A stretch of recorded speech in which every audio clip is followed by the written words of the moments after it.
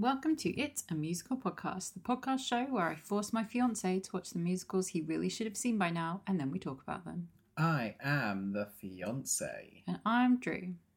Or am I the fiancé? I feel like this one's going to have, like, mistaken identity.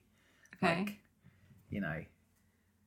Because Why? Star Kid are great. Mm-hmm. But, like, no, I know this one is a mix of Starship Troopers and The Little Mermaid. Yes. And also, well, it's coined as Avenue Q meets The Little Mermaid. Cool. Now, Starship Troopers is all about aliens, and they're, like, weird insect aliens. I have not seen that. I've seen, like, images, but, like, I've never seen it. I wonder how much of that I would watch and be like, oh, no, that's exactly the same. But I wonder, you know, like The Thing, how The Thing makes you look like someone else. Do the bugs try and do that? No, but that's also not how the thing works. Yeah, it is. The Thing... The thing can take the form of somebody else. The only Yes. thing it can't create is metal. Yeah, but that's what I mean, is it makes you think it's someone else. Yeah. So, like, I could be The Thing, but Right. you wouldn't know. You'd have no idea. So, like, will one of the bug alien things in this pretend to be something? So, like, mistaken identity. Sure. In the same way, obviously, The Little Mermaid, she stops being a mermaid and becomes a human. Yeah. And Ursula does the same. So are the bugs going to become humans because they want to be part of our world? Oh, man, my theory on mistaken identity. There we go. That's why I think. Cool. Sure. I'm not saying anything. I don't want to spoil or anything for you. I mean, Star Kid have a good track record of adapting things I enjoy and finding a new spin to put on it. And this is arguably the most underrated one. This is their fourth feature. I remember we looked at it last night because I was like, oh, hey, Jeff Blim. And you were like, no Jeff Blim. So does that mean Darren Criss is in this one? Darren Criss is not in this. He was supposed to be in this, and then he got cast on Glee. And you can't really say no to Glee. It's like, oh, sorry, Glee. I'm actually in a show called Starship. Yeah. It's one or the other. But is Darren Criss's DNA in this? Yeah, Darren Criss is credited for the music for this. Cool. So that must be quite difficult for him. Like, if he's credited, he clearly wrote something, he had to leave the project. So, if it's their fourth feature, Yep. they must have done Potter 1, Potter 2, something else this. Is it the things pre-Harry Potter? Are they included? Nope. So what was the one gap I have? Oh, it's the one that I can't say on here. Because it's spoilers? No, because it's me and my... Ah, okay. Right. Yeah. Me and my PG Richard. Me and my PG podcast. Me and my Richard. Yes. Okay. So this is going to have a lot of the Star Kids that I really like from Twisted. Yes. So you're going to have Joe Walker. You're going to have Lauren Lopez. You're going to have Joey Richter. And you were sad last time because there wasn't as much Joey Richter as you There would was like. no Joey Richter. Yeah, because he was such a background character in Oregon.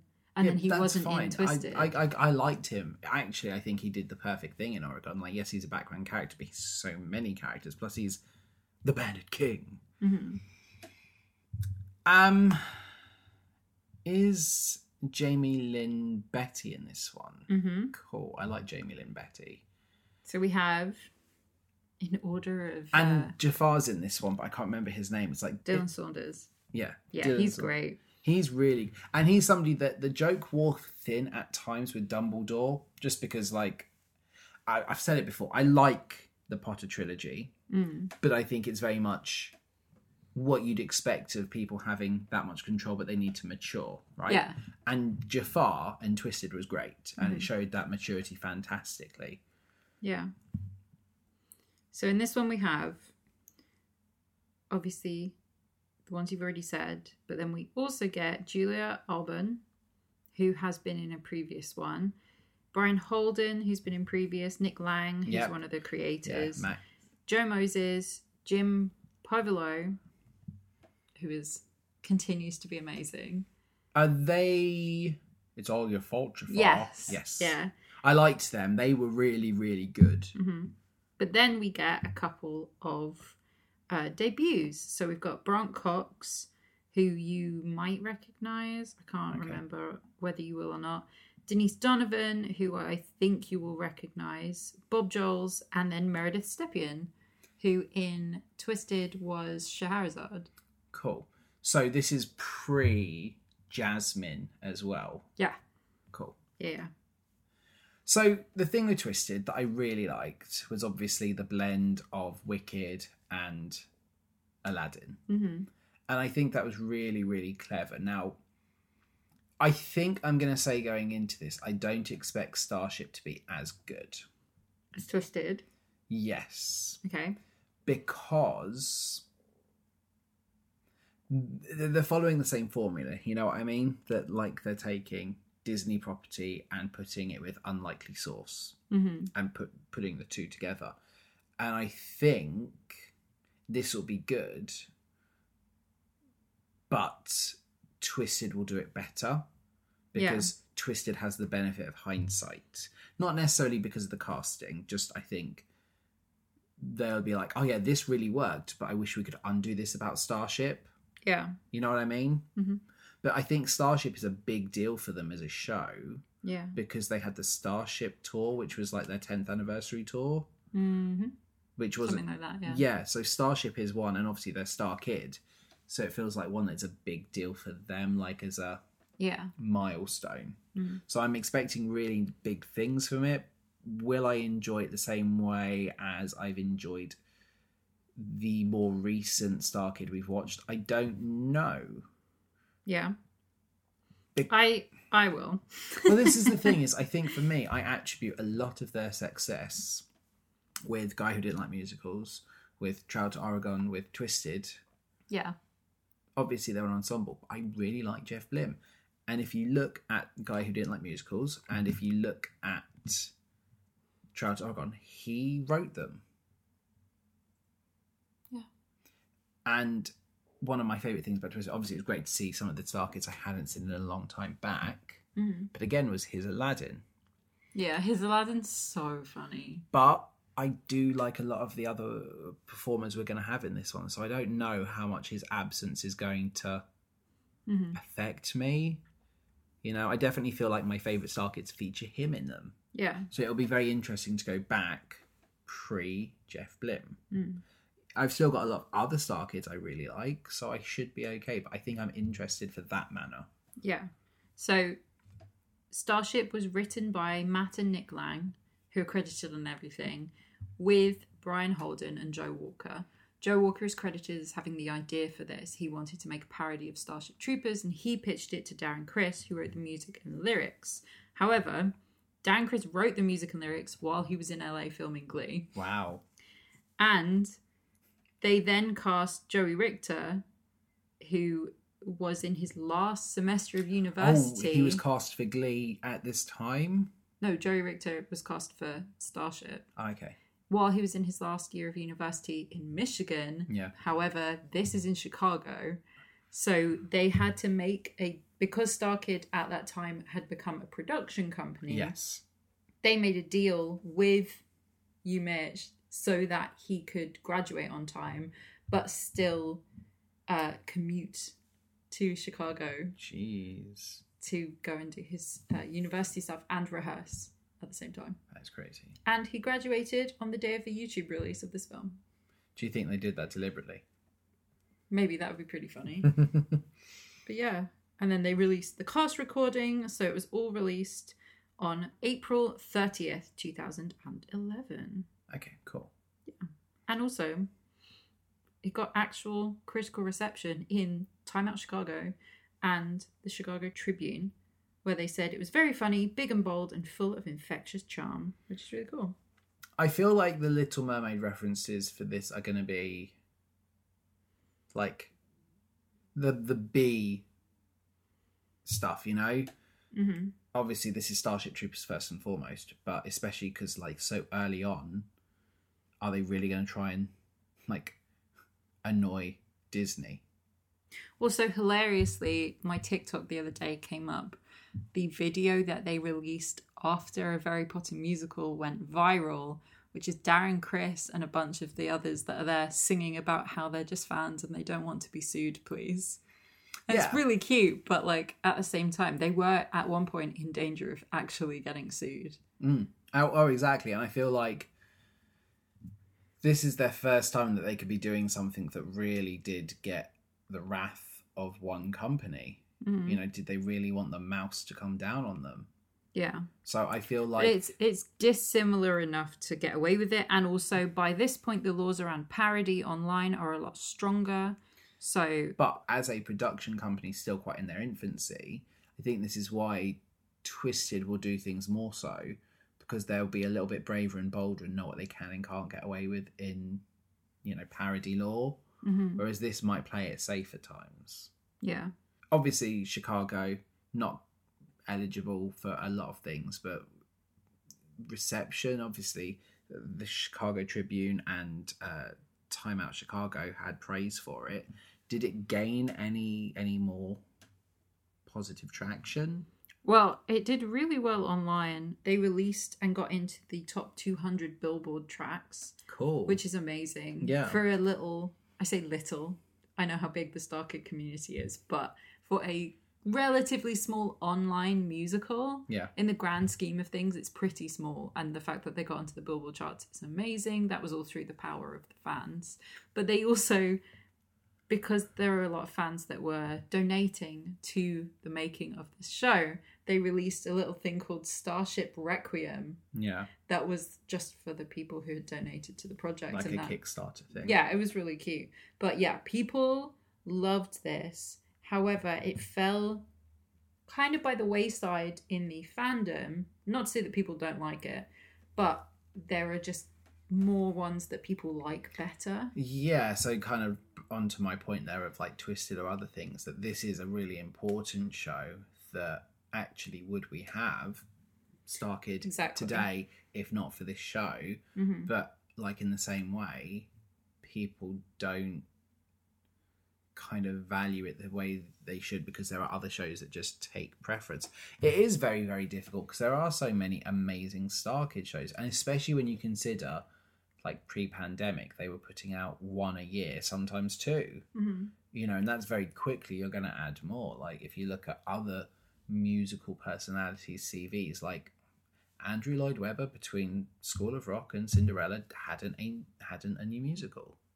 And that's 2013 to 2021. That's a long time.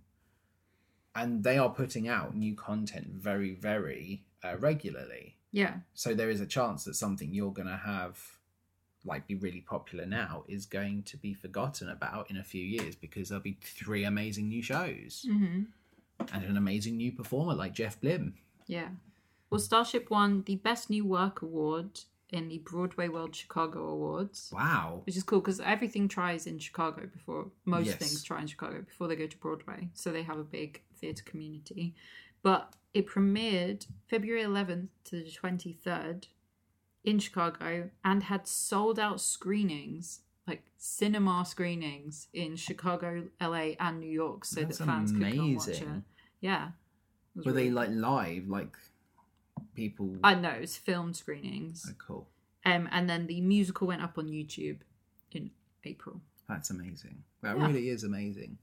Star Kid always like inspire me, you know, that they've built this whole brand so successfully. Yeah. So I'm excited to watch this one. Where does it rank for you? This is one of my favourite ones. I literally said to you as we were coming home in the car today, I was like, I'm really excited to watch this. I'm really excited. I feel an energy that can only come from a Star Kid musical, you know, like. But I like all of them. Probably about the same for all of them. But this one is one of the ones that I really remember when I was a kid, because that's when it came out. Yeah. Being like, oh, this is such a good show. I mean, my brother would sing all the songs and like quote the lines all the time. And I'm sure my mum knows this whole musical just in quote. We can't have many more Star Kids left to cover. We've got Me and My Richard. Yeah. We've got Holy Musical Batman, which really we should have done this week because like it's Batman Day. Batman Day on the 18th, but you know, next year. We've got Black Friday. Mm-hmm. We've got Annie. Which we're not going to do. I hate Annie. Okay, but that's... It's the only one that I'm like, that one sucked. So we've got 4 at least to do. You're missing a couple. How many am I missing? Do you want me to just read you the whole list? Not the whole list, just the ones I'm missing. So you're missing Firebringer, which is incredible. Yeah. And then they have some of their online shows that then got released. So we've got Nightmare Time, which is directly related to the Hatchetfield universe, which at some point we will watch. And then a VHS Christmas Carol, which we might do so on there's Christmas kind of time. 7 shows, but like 5 mainline shows. It's going to be a shame once they're gone. Like, it's why I like pacing out Star Kid, because I don't want to have more Star Kid. But well, you never know. Nerdy Prudes Must Die might get released soon. Yeah. Well, we definitely, I think when we inevitably finish all the Star Kid, we'll have to do like a bonus episode dedicated just there, and then maybe we have to rank them. Yeah. You know, do the impossible, but just talk about like our favourite memories. Mm-hmm. Okay, so I think it's time that we get aboard our starship. Yes, We're going to indeed. be part of Bug World. Mm-hmm. Part of Bug World. Yep. Do you think I'm going to like this one? I think so. I hope so. Like, I think the thing is, more so than anyone else we've watched, Star Kid have expectations attached to them now. So, you know, that they've been pretty consistently like winners. Yeah. So we're looking at this one going into it like, well, you like these. Will this be the exception to the rule or not? I don't think so. Cool. Well, we will be back after intermission. Mm-hmm. Hopefully, it will still be me and not an imposter bug. Yes. But you will find out very, very shortly. Yeah. When we are back after the intermission to kick it up a notch.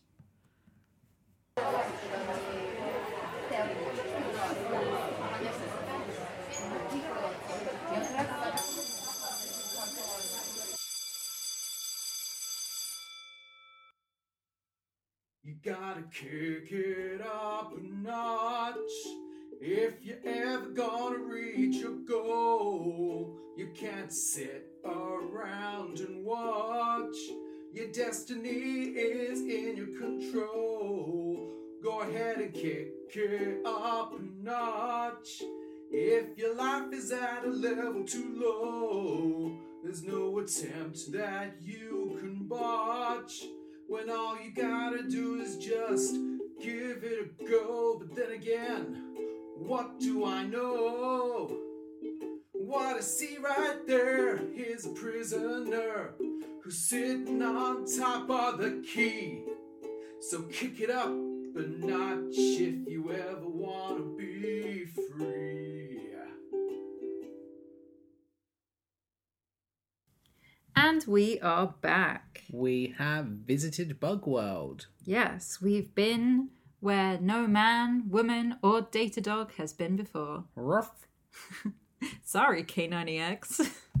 That's one of my favourite jokes. It's so stupid. Yeah, it definitely has that charm to it as some of the more like zany and just random bits of Star Kid humour, which is nice. Yeah. But that's one of my favourites because of where it comes back later. Yes, yeah. Yeah. It's one of those innocuous jokes you don't think means anything until it gets referred to later, which is really clever. Yeah. This is a really cute show. It is. I'm surprised at the sheer lack of music to it at times, though. Like how long we go without having a sequence. I think it makes sense because we know that Dan Criss was writing the music on the set of Glee. Well, this is it. And certainly, had he been more involved and less committed, I feel like there would be more songs. There would be more songs. But it does feel like the show is missing something at times. And I think that's the biggest thing they're missing is more songs. Music. Well, if you think about, like, Twisted is just song after song after song. Yeah. Basically all the way through, which is what we like in musicals. We like musicals that have a lot of song content to them. Yeah. Personally, I draw the line at singing the whole thing. I make a special exception for Phantom for specific reasons. Yeah, it's nice on occasion. Like, that's a treat musical, you know? Like, you go out to dinner and you can go out somewhere really nice, but that's a treat. You get, like, fast food, which is a once in a while. It's nothing special, but, like, hey, it's perfectly serviceable for what it is, right? Then you get something like Gourmet Burger Kitchen or Wagamama's, which is nice, and you could have that sort of takeaway every night because it's not a big occasion, but it feels classy. It's like a step up. And then you get places that are just like, you go there once in a while because A, they're really expensive and it's great, but you wouldn't want to eat that every day. Funnily, that is how I feel about GBK, but like... Well, you know what I mean? Like, yeah, I do. You get very big if you ate GBK all the time, but Phantom and those sort of musicals where you sing all the way through on that, they are a treat, they are an occasion, you know? Yeah. And there are some exceptions where you could watch that all the time, but this feels very much like a, you know, it's the right choice to have song, gap, song, gap, song. I think the thing with this one is that I've enjoyed it, but I don't know if this is a Star Kid I necessarily want to revisit. Like, and we'll talk about as we go through, there are some really great things. I'm so glad I've seen this.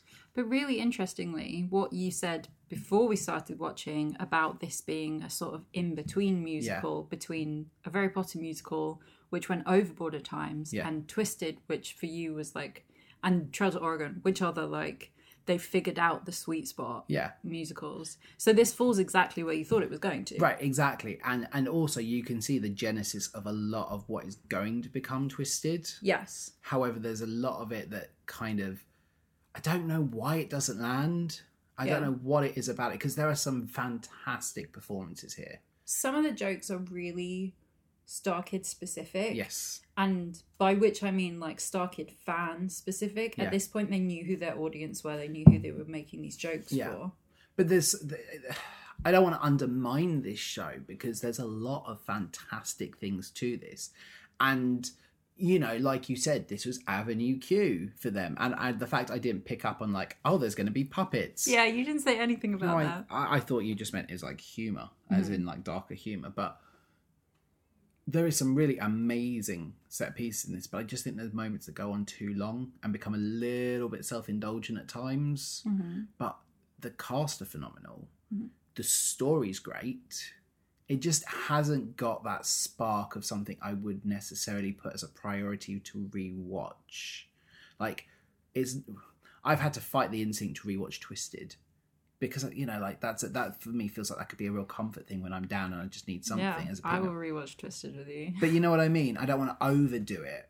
But that soundtrack I've played a lot. And Trail to Oregon. Yeah, it comes on a lot. Yeah, and Trail to Oregon. Like, I love that soundtrack and I love that moment. I don't know if there's anything in this I would add and have the same kind of fun with in the car when we're driving, you know? I would. I know exactly. There are songs I will add to this, but like I don't feel that they'll have the same impact in a month that Trail to Oregon and Twisted had. Yeah. I feel like there's one song in particular that I'm going to be like, you have to add this to your playlist. This will be interesting to talk about. This will be interesting to talk about best song and skip song. So I really like, we have a sci-fi overture. It's not an official song, but this sci-fi overture is great. And I love that we start with like a really cheesy recruitment video, and we also have like captain's log, and we see a little bit of what's happened with this ship that's crashed. The graphics are great because they look so bad, but if like, you know what I mean, like this is the future, so it should feel very advanced, but it's like it's fun because it doesn't. It's fun because it isn't. Like, and I like that. In the way that, like, original Star Trek Yeah. was supposed to be so advanced, but when you watch it now, you're like, oh god. And even like original Star Wars, if you watch them like pre-CGI edits, Yeah. like they don't age that well. However, the pre-CGI edits are better. Oh, 100%. But I will there's, fight but there's for a charm. non-CGI Yoda. Yeah, there's a charm to it, and it's the same thing that like you have with a Little Shop of Horrors, where there's a charm to like this kind of B-movie-esque feature. I liked it, and you get enough of like this story that's going on, that there's a crash and they've landed on this horrible world when this weird alien has killed most of the people, and like you say, we get the whether you are a male, female or canine. Yep. You know, like you get that joke, and it's a really nice opening. We're not seeing the whole video, and I wondered, because it's very smooth, I wondered, is this something that's just for the addition of YouTube? Nope. Or is this something that we get on stage? And we do, because there's a really nice backdrop, and the edit on the, I say pro shot, but on the YouTube shot, I guess that is... We zoom out. We zoom out, and it's really smooth Yeah. and crisp. But I like that. I like an idea. It's not something you see a lot in musical theatre, where we start with something on a screen and watch it before you come in. Like, I love that as a feature. I think it's a really, really cool idea. Yep. And then we meet our protagonist, Bug. and he is a puppet, and that puppet looks phenomenal. Wow. One of my favourite things with this is they try to stay pretty close to the puppets' faces whenever something's happening, because while obviously it's Jerry Richter puppeteering, it's nice to be looking at the puppet. There are some nice moments though where we We go see his against face that. as well, yeah. And but I think it's the perfect thing they do with the puppet going forward as well. Like the lovely focus, but also what's going to happen later on is really cool. And I've never seen puppets do anything like that before and it is very, very cool. And we'll talk about that moment when we get there. Yeah. But yeah, there's a. It's like with Olaf. Me and you are both looking at Craig Gallivan, but that's because we are people that notice details. Like whether we were going to record a podcast on Frozen or not, we are the sort of people that we would be looking for that anyway. Yeah. In the same way with this, we're looking at Bug, but we are looking at Jerry Richter. But it's so smooth and so crisp. Yeah. One of my favourite things we get in the opening is the Galactic League of Extraterrestrial Exploration logo, which is a fist around the world. Yeah. And it's supposed to look, it's not supposed to look like that. It's supposed to look like the fist is holding a globe. Yeah. Like if you had a physical globe in front of you. But the harder you look at it, the more you can see the hand. Which I guess kind of works as well. Yeah. Like there's a more sinister tone to this, which I quite like. Exactly. And I love that everybody just calls them the Galactic League of Extraterrestrial Exploration the whole time until we get to the punchline for that joke. Yeah, right. Which is That's great. definitely I been love added that. in, hasn't it? 100%. Like with some context. Yep. So we learn that Bug wants to be a space ranger. He wants to be a Starship Trooper. He wants to be part of their world. Yes, he does. And we then meet Roach. I love Roach. Oh Roach my god. is great. And I love the bit where like Bug shoots him. It's like, oh. Can you at least have the decency to pretend to die? And he's like, oh, fine.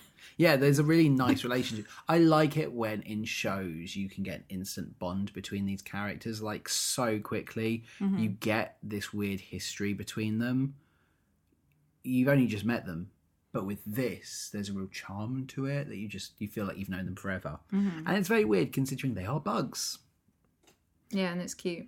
And we learned that today is the day that Bug gets a job. He would rather find his passion and not be told by the Overqueen what his position will be. Yep.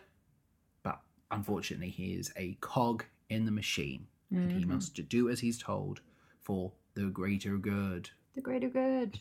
Yes.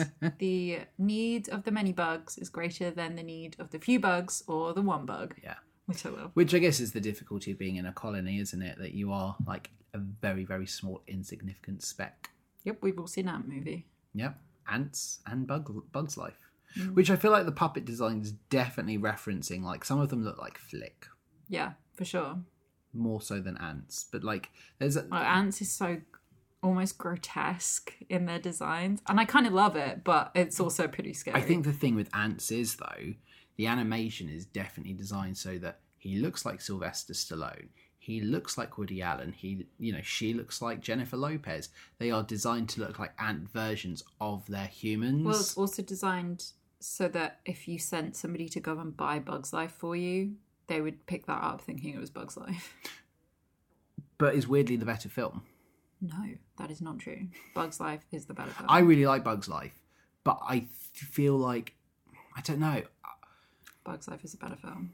It feels like more people would argue with that point, and I used to, but I don't think Ants has aged as well as A Bug's Life. No, because you've got that girl character that spends the entire time being like, I'm not like those other ant girls. I'm too cool to be like them. Yeah. I'm cool. I go out and fight for what I want. And you're just like, it's fine to be like other girls. Yeah. Like, we've aged past this. Yeah. I don't know. If anything, it would be more up to date if it did that. I also think some of the animation in Ants, to get on a complete tangent, glitchy. has not aged as well as Bug's Life. That there's not the precision to it that Pixar would have put in. I don't know. Once upon a time, I might have been one that would argue that Bug's Life is the weakest Pixar until Cars, and that Ants was better. How dare you love Cars? Have you seen Cars 2 and 3? I don't need to. Exactly. Doesn't matter. So, anyway, Good job. I really love that as they travel, we get all the 2D bugs. That, you know, I love the 2D bugs, yeah. I think it's hilarious because you're almost expecting all of these bug puppets to have some kind of intricacy, and then they just come out as like 2D cardboard cutouts. Not cardboard, obviously, like there is more professionalism to them, but that's quite nice that they are not the same quality as Bug and Roach. Yeah, and they're really nicely designed. Yeah, too. they do. They have that 2D Disney storybook vibe to them. Mm-hmm. We have a range of different jobs. We already meet some mammal wranglers. Yep.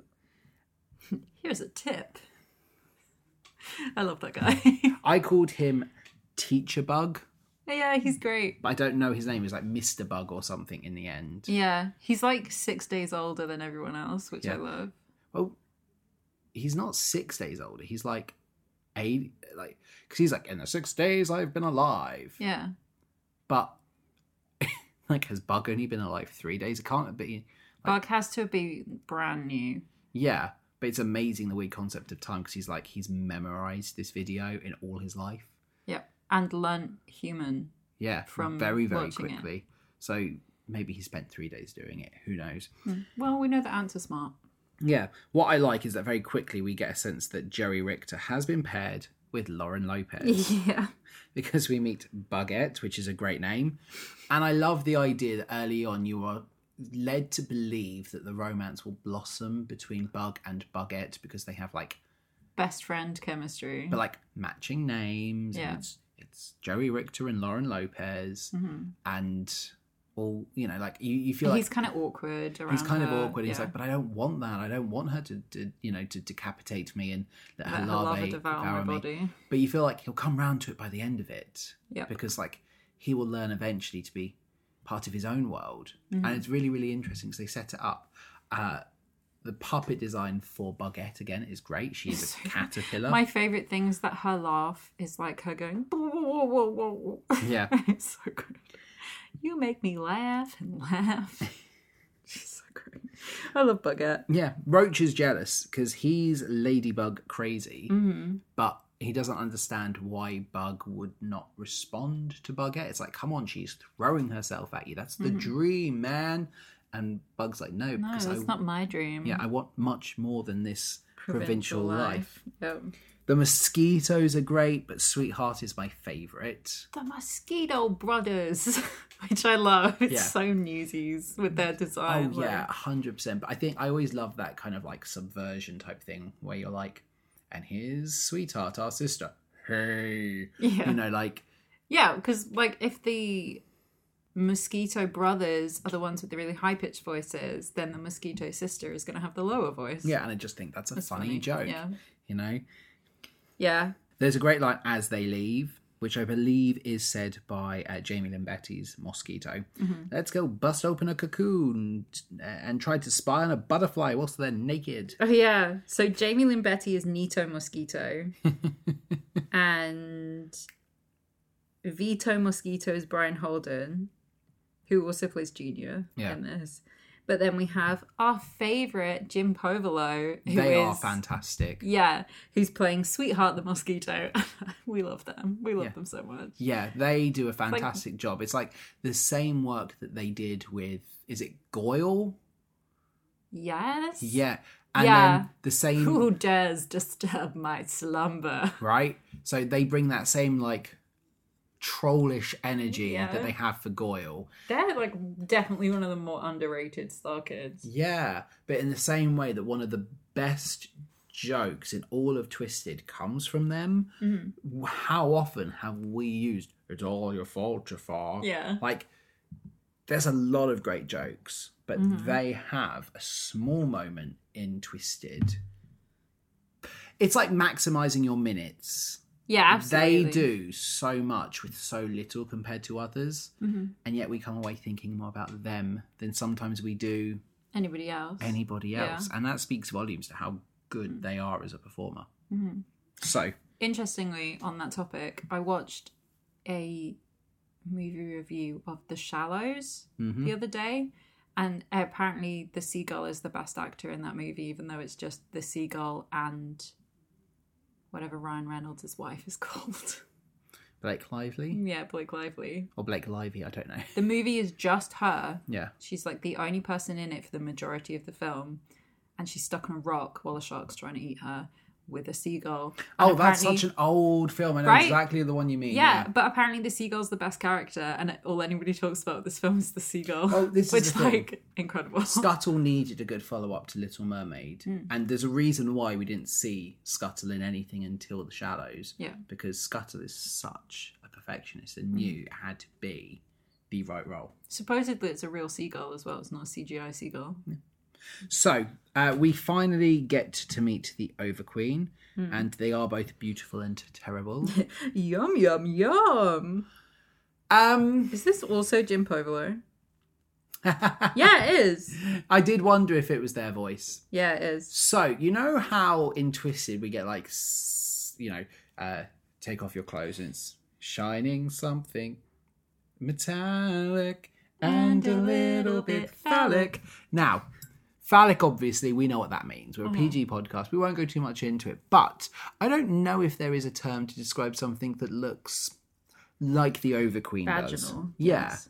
You know, I don't know if there is a counter term to phallic. I really think it's just going to be vaginal. I think it's going to just be there is a vaginal quality, but I don't know.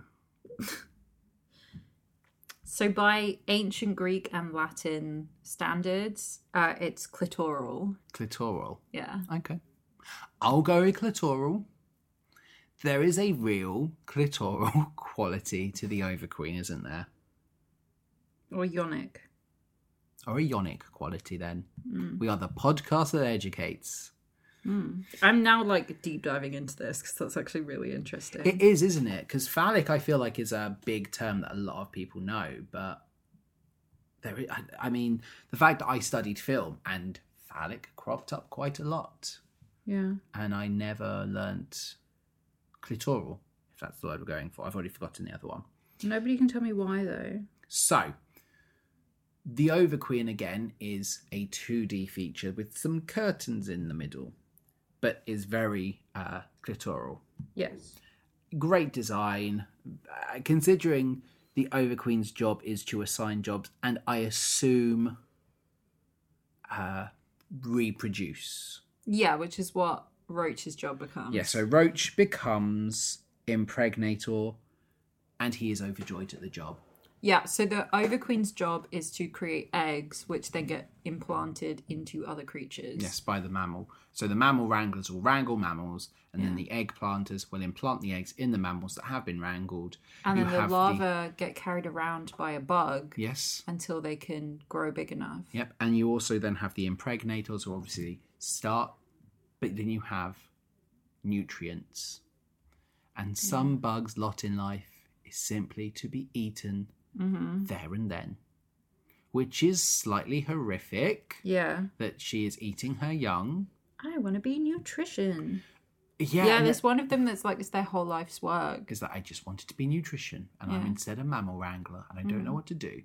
It is weird. I wonder if that's more of a self-preservation thing, considering what we'll learn later.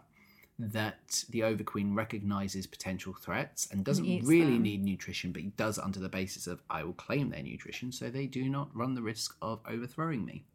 Yeah, especially if you get somebody that really wants to do that job. Because then you're likely to get, like, if you say no, they're probably going to be mad at you. Yeah. And it's easier just to eat them. Exactly. And not have that problem. Yeah. Bug gets egg. Weird that humans don't work this way. Bug gets the coveted position of egg planter and is not happy, but off to work. And I like that we then get a starship appears. And I thought it was going to be like a weird Star Wars-esque droid, you know, like at the opening to Empire Strikes Back. And you get the droid that comes down and the beep, beep. Oh, yeah, but in this it's wop, wop, wop, wop. And it isn't, because it's an escape pod or a it's like a delivery pod, like it takes you from A to B. I'm sure there's a name for it. Yeah, they have a name for it, but I completely It's like when you're forgot in a ship and you get in the little dinghy to like go a to shore. dispatch or something. Yeah. So, my least... I don't like a lot of the human characters in this.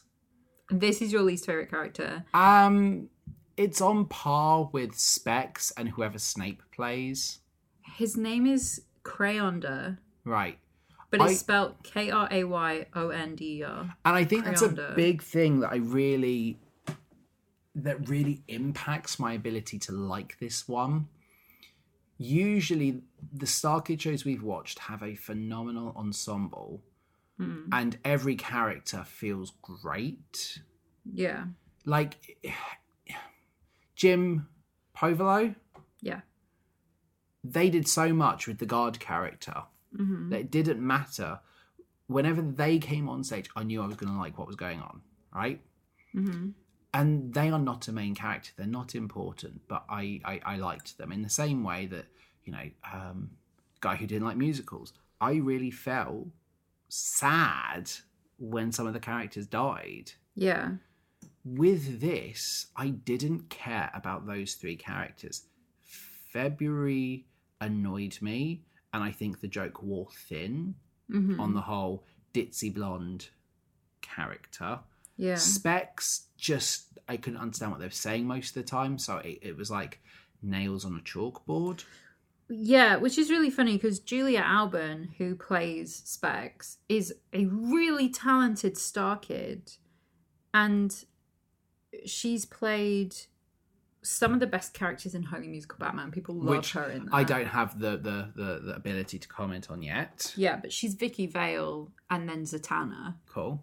And then she was Crab in a Harry Potter musical and sequel. Yeah. Which, again, is such a throwaway role. But great. But great. And then this. And this feels like... So are those the only 3 Starkids or 4 Starkids she's done?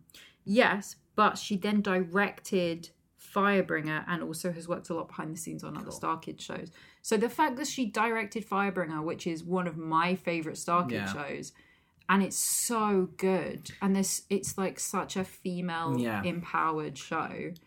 This feels like a weird role. It really for her. does. Specs just doesn't work at all. Snape, I've already forgotten. Is it Crayonder? Crayonder. You didn't like him as Snape. No, I did like Snape, but I felt like sometimes again it went on too much. Yeah, I need to rewatch. And I will forgive the Potter trilogy. It's them in their origins, and like obviously they are university students, and as a teacher I can tell you that when you let students devise their own things, it always is very I can't think of the word now, but like there's all these little in jokes and everything that they think is funny and doesn't always land, and you have to say to him, it's like, that doesn't work. He's just passed the bar.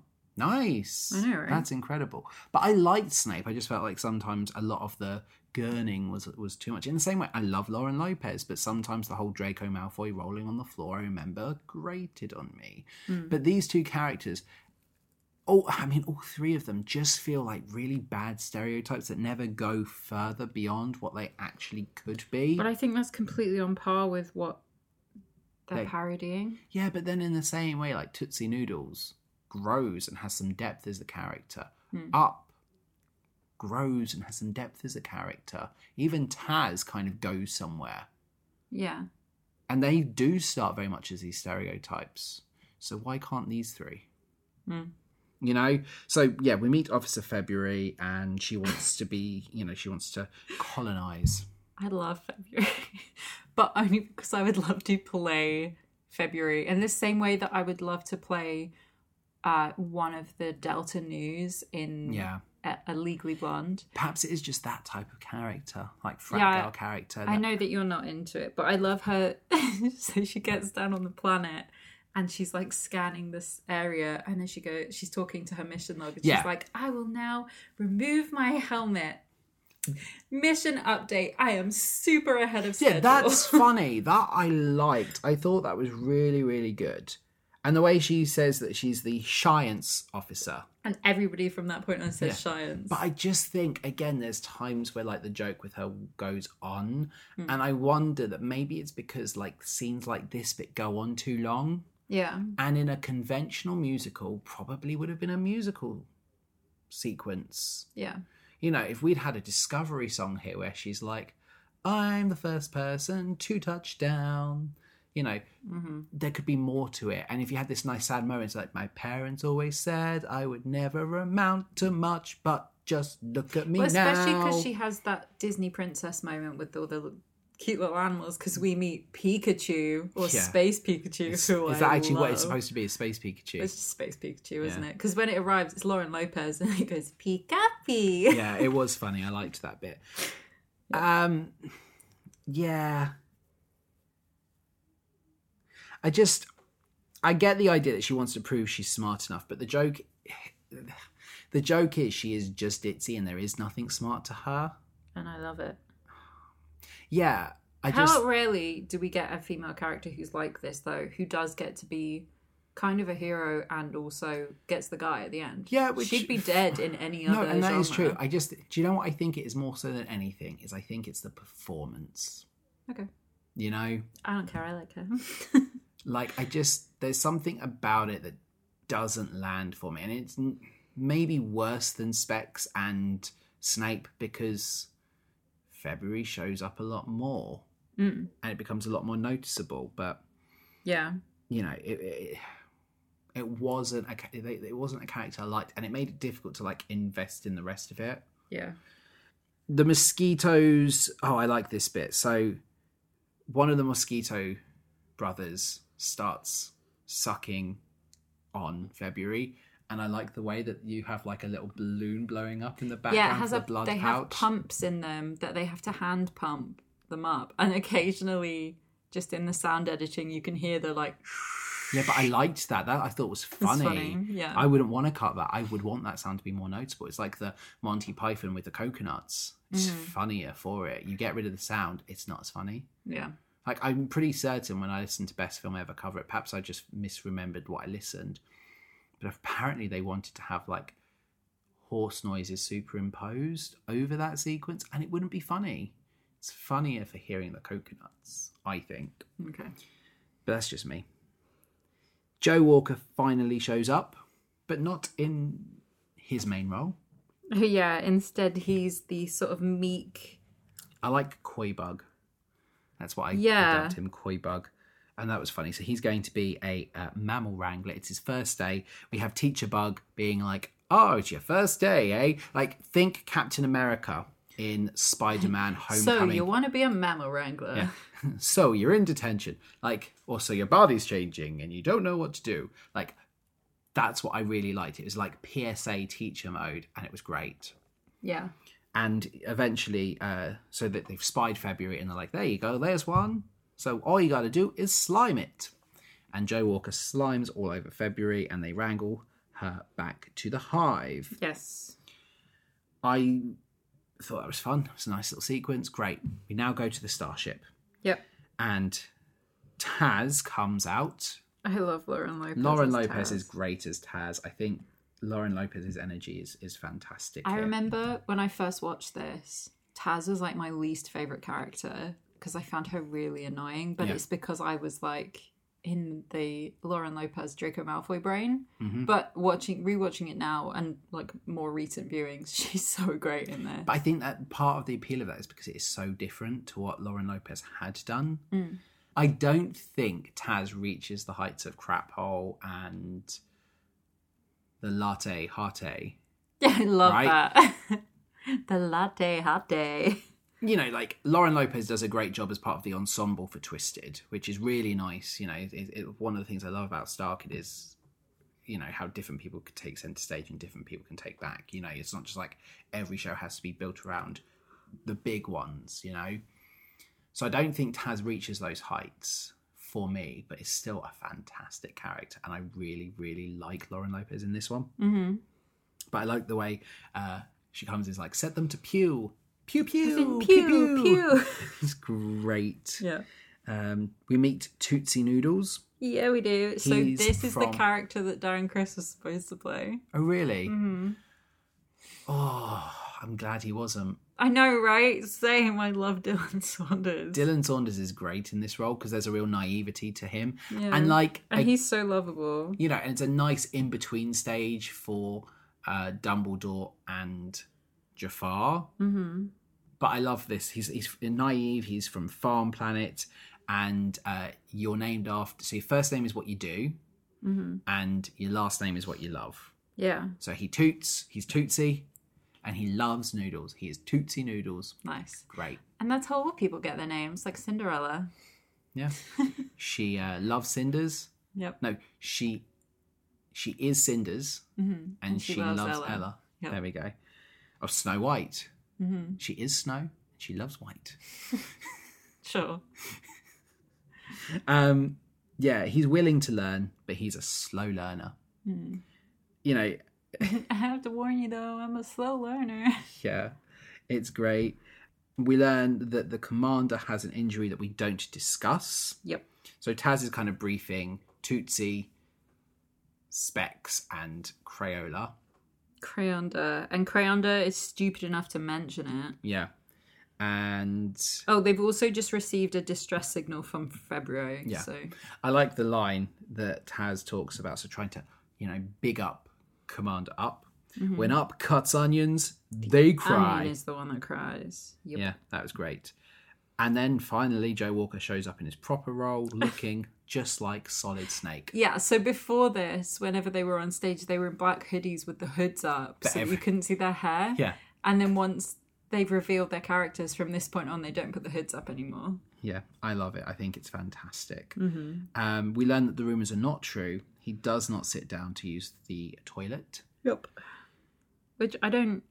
Maybe this is just a joke that hasn't aged well, but I don't get why that's funny. No, it comes from an era where I think it was... Well, it's just another one of those jokes that, like, stigmatises something that women do. Yeah, and it's a gender-based joke that I think because these sort of jokes became part of the zeitgeist in culture, have had a massive impact on acceptance of gender roles in 2021. Yeah, but people don't realise that the reason why that joke's funny is because, oh, well, he's a man and that's something that girls do. Yeah. So he wouldn't do that because girls do it, so therefore it's funny. But the thing is, wrong. with Up, I think is part of the problem is the fact that we are making jokes at the expense of his loss of his masculine identity. Yeah. And it's funny because he's less than male. Yeah, but to be less than male in this scenario is to be female. Right, but that's what I mean is the issue. And I think these are jokes that have played a big part in why we have such conflict around the issue of gender nowadays. Because these jokes existed. Yeah. And I'm not saying they mean these jokes maliciously. They are probably just making jokes or emulating jokes that they'd have seen in the media that they consumed. Yeah. But they are quite toxic jokes, I think. Mm-hmm. And it is, yeah, it's a shame to have that in this show where it's quite a cool, empowering show where it's like, hey, you can be whatever you want to be. Yep. You know, I do like the bits where he's trying to give himself a pep talk. He's clearly a character who is struggling with coming to terms with his injury. And, you know, the moment where he's talking to himself in the mirror is quite nice. Yeah, good for him. He's open about his therapy. Right? 100%. That's something that's aged nicely. I think so. I mean, it's compared to the joke. It is still awkward that, like, it's played for laughs, but at least as a character trait, he's... Well, it then becomes... It's only played for laughs here because we haven't seen the whole show yet. Yeah. So once it becomes important and once we understand why this is going to be important, it's not funny anymore. It's just cool. Yeah, right. And that's what I like, is that this badass male character is open about feelings and open about being scared. You know, because he's had a near-death experience and, like, that is going to change you. It's like... Well, he did die. Well, this is the thing. But it's like, you know, as a 20-year-old, you sometimes feel invincible. Sometimes you're like, because bad things don't happen to 20-year-olds. But well, I am immortal until proven otherwise. But this is the thing, like, you know, I've got friends who are parents, and I know it's a cliche, but it's like things change. Look at Waitress. It's like you have something now that grounds you, and you're like, hey, my life is different now. My priorities are different because everything I do is for them. Like, look at Barney in How I Met Your Mother. Like, it takes having a child to be like, my priorities are different now.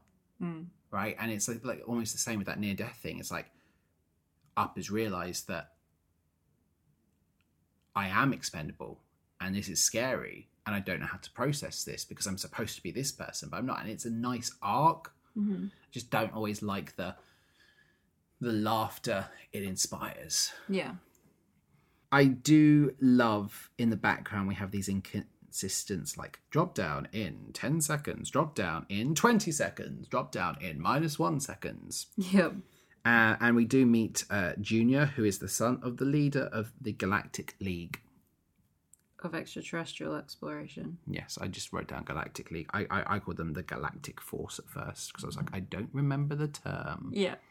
Well, again, it doesn't become relevant until the joke about it's made, so that's fine. Junior is really, really slimy, and I believe Junior was Lupin when we watched the Potter senior year or sequel. But I liked Junior in this. There's a weird, like, sliminess, you know, the privileged child of the boss. Yeah. Yeah, I liked Junior. Yes, he was Remus Lupin, and he's also in, like, all of them. His name is Brian Holden, and he is actually married to Meredith Stepien, who plays Mega Girl in this one, which is hilarious. Girl is fantastic. But yeah, he's been in basically every single Star Kids show. Taz is naturally quite cautious over Mega Girl because they famously fought the robots. The Great Robot Wars. Not the ones from BBC. But cautious. You can't have one of them on our side because they're the bad guy. And Junior insists that Mega Girl is fine because there is an inhibitor chip that will stop her from harming the humans. And we get a great line. Junior says to her, can you kill humans? To prove a point. And Mega Girl says, no, but I want to. Which I think is great. Yeah. Like, capable of free will and has a sense of what she wants to do. There's a great line where they say something about since the first robot rose up against its masters, we finally figured out how to put inhibitor chips on them. And she goes, all hail Astro Boy. Which is great. Like, Astro Boy started the robot uprising. Yeah. Good for him. We go to get back up. Taz sings to inspire Commander up, and it works. Yeah, and there's a great line in it where she's like, and now we dance. Yeah. And everybody in the background has to dance. Yeah. We have a little dance break. But it's been a long old time since we had a musical sequence. Yeah. Well, know- we've got to set up all the stuff quickly. I know, but I feel like Some of it could have been done. we in could have song. so done February's bit of song, you know? Like, that's a Girl Scout moment if ever there was one. This is it, the day I've been waiting for, you know? We go back to Bug World, and Bug is not excited by his eggplant life. And again, we get more great moments with Teacher Bug, who is teaching what it's like to be an eggplant, and then is teaching the little larvae on what to do. It's like, conveniently, there's a food source right around you because you've been grown in one. Yeah, don't look now, kid, but you're in one. Yeah, it's great. So we skipped over one of my favourite jokes that is introduced when we're on the starship, which is that Tootsie Noodles says he saw the ultimate proof that science killed God. Yeah. And so from that point on, we have all these, like, dead God jokes. Yeah, I didn't get that bit. It's just a weird Star Kid thing. It shows up in other stuff too, but I just love that every time, instead of saying thank God, they say thank dead God. Yeah, but I just didn't get where it came from, so I must have missed that joke that It was Tootsie Noodles said. Noodles says it. It's when they're, like, running down the corridor and he's following Taz. Yeah. It's just one of his lines in there. Yeah. And then from that point on, we all just talk about how God's dead. Yeah, I didn't pick up on it. So when everyone else said it, just didn't land as a joke for me. So maybe it needs to just be a bigger moment from good old Tootsie.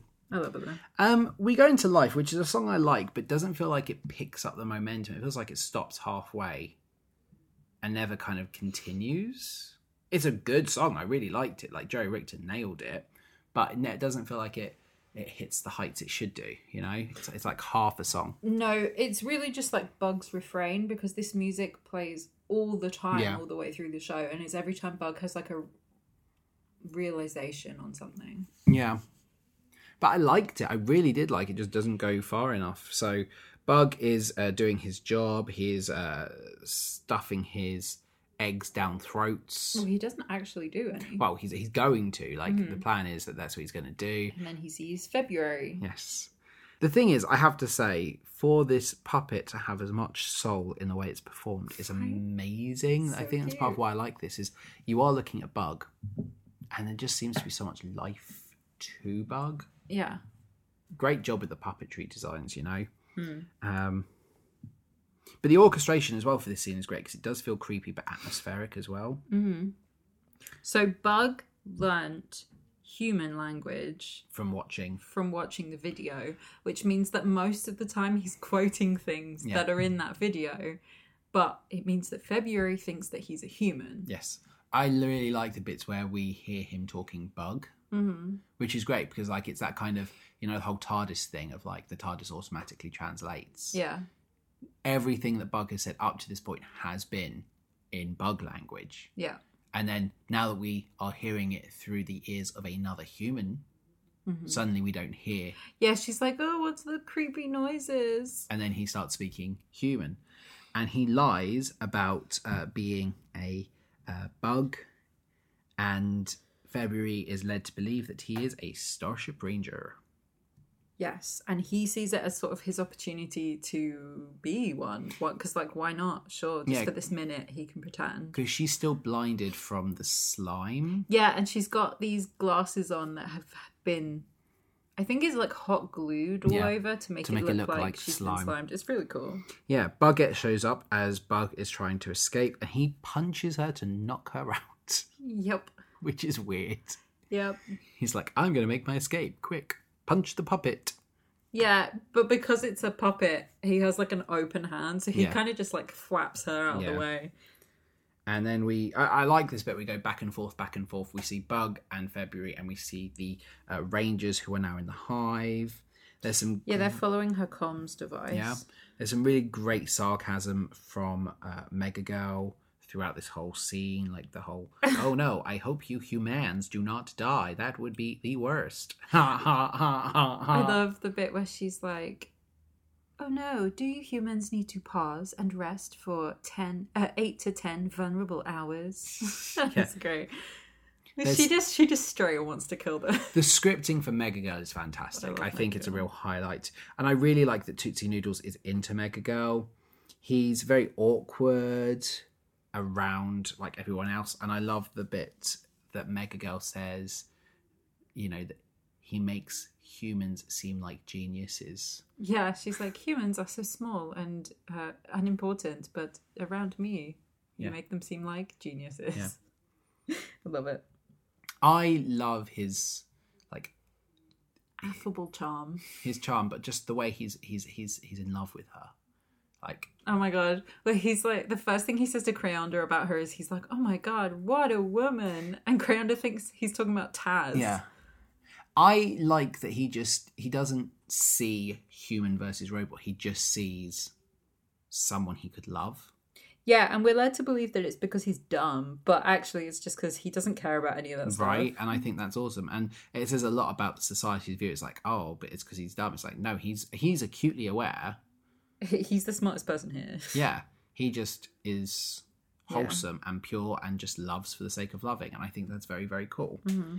So, Hideous Creatures is one of my favourite songs in this. Yeah. Because I just think it's really funny. Well, the thing I really like about Hideous Creatures is the fact that we get the exact same song from both the bugs and the humans, because they are both hideous creatures to one another. Yeah, but with the bugs, we get bug versions of human sentences. Yeah. So instead of... I'm actually not going to say what the human version is, but they say what the bug instead, which is great. Oh, yeah, it's great. It's like the Smurfs, isn't it? Yeah. And the human version is like bloody murder, which they say. No smurfing way. Yeah. You know, I really, really like the fact that Mega Girl shows up, sees Bug with February, and shoots Bug and sends Bug away. Kill. Yeah. And February's like, no. I love Meredith Stepien. They are Jasmine. No, they're Charizard. That's it. They're Charizard. I knew they had something with Dylan. Mm-hmm. Cool. Yeah, they are really good. Yeah. They do it. Yeah, they do a good thing. Yeah, I love them. They're so funny. But I think the fact is, like, Mega Girl, there's a real commitment to the whole robot and the speaking patterns, but also the arm movements. They've done a fantastic job there. Mm-hmm. Up rescues Mega Girl. So as they make it back, they've got February, they make it back, and they're thinking, great, we're going to go. And then we see Mega Girl is like stuck and the bugs are all like swarming her and like karate chopping her head. And Tootsie Noodles is like, we can't leave her behind. And Taz is all like, no, we've got to. She's a robot, who cares, man? But Up feels some kind of compassion. It's like, we have to. Saves Mega Girl, who promptly takes February aboard and leaves them. Yeah. And so Mega Girl says, my objective was to retrieve the science officer. Nothing about saving you. My objective did not state the return of any of the other carbon-based tier factories. Which is great logic. I mean, you can't fault that. And we cut back to the Hive, and Bug is in trouble because people know that he helped this human escape and is going against like the Hive. Yep. I love this bit. Because Buggett dobbed him in. Well, we have Teacher Bug. This is the bit where he says, never in my 6 long days of life, which is fantastic. But yes, Buggett Buggington, which is a fantastic name, has snitched on him. And they're going to kill Bug. Mm-hmm. Like, you know, you've gone against the rules of Bug World. You must pay the price, and the forfeit is your life. But Roach steps forward and says, hey, I would be dead. I would never have survived if not for Bug. Bug is a good person. Please don't kill him. And the Overqueen, who is in love with Roach... Anything for you, sweetums. ...says, you know, the debt has been repaid. Yeah. You know, but Bug is... so he's not allowed to leave the Hive anymore. And is banned from singing and dancing. To sing or dance or talk to the humans ever again. At this point, I think because Overqueen needs to prove a point, they eat Teacher Bug as well, which is a shame. Oh yeah, I forgot about that. Teacher Bug just gets eaten, but I think it's a... Nom nom nom. Nom nom nom. So then we get the reveal that it was Buggett, who was jealous, was the one who told on him. In the hopes that it might win him over. And she tries to apologise, to be fair, and he's just like, no, I will never let you rip off my head and let your larvae devour my body. And makes Buggett cry. And it's the same noise as her laughing. I love the bit where Roach is like, that's not going to help your chances. That's not going to help your chances with her. Yeah, because he wants to be eaten. Yeah. The mosquitoes invite Bug to visit Pinsir, which is very, very exciting. The mosquito brothers. And I love the puppet for Pinsir. The pincer puppet is incredible. It's Yeah. so cool. How much must Dylan Saunders' arms hurt? Oh my god, yes, because they're being held up for a very, very, very, very long time. It's like the only thing I can think about. Now, I knew obviously that Pinsir was going to be evil. Like, obviously, we've seen the opening video. You keep pronouncing it like he's the Pokemon. Yeah, that's how I wrote it too. Did you? Yes. It's just Pincer. Well, pizza. So at this point, I'm just taking stock of the whole, like, right, so there's bits of Little Mermaid to this. Like, it's not as big as we obviously thought it would be, but I thought, okay, so the Mosquito Brothers are... It is Flotsam. ostensibly the plot of The Little Mermaid, Yeah, though. Flotsam and Jetsam Yeah. are... And Sweetheart. And Sweetheart. Yeah. Yeah. And obviously, Pincer is Ursula. They are bringing Bug, who is Ariel, to the cave. You know, fine. I don't feel... If you hadn't told me the Little Mermaid parallels, or that it was the Little Mermaid, I wouldn't have figured it out. I don't think it is obviously the Little Mermaid, in the same way Twisted is obviously Yeah. Jafar / But it's not Wicked. supposed to be as obvious. Right, but I like that. And I tell you what, I would not have got that, I don't think. I mean, technically Tangled has the same plot as The Little Mermaid, but, Yeah. you know... I don't think I'd have got it. I think it would have been a moment on here where you're like, you know it's that, and I'd be like, oh my god. But I'm Yeah. looking for it at this point. So Pincer's acting really, really friendly, when actually he wants to eat the humans. So, Pincer has a brain leech, which allows two creatures to become psychically linked if you take its... I don't even know what they call it. Yeah, it's basically a mind It's a meld, blue headband. which is a what it callback to Harry Potter. Yes. And if you put it on one thing and another thing, they can like trade brains. Yes. But Pincer has a cryotube with a human in it. And the body is is in good nick, but the mind is long gone. Yeah, because he ate the brain of it. So But then surely it shouldn't work. the body's fine though. Yeah, but the mind But it's meld getting shouldn't a work. brain. Yeah, but the mind meld shouldn't work because there's no brain for it to go into. Doesn't matter. I don't think he's eaten this brain. I think it's a soul thing. I Yeah, maybe he can't get into it without destroying it. I don't think he's eaten this brain. Okay, fair enough. I don't know. So he knows that the human that's in there is brain dead. Because yeah, he says that. but I think that's maybe why he hasn't eaten it. Is it's like the difference between fresh food and like frozen food. Like, Right, okay. he's just like, that does not smell appetizing to me. I've had live food. I don't want this.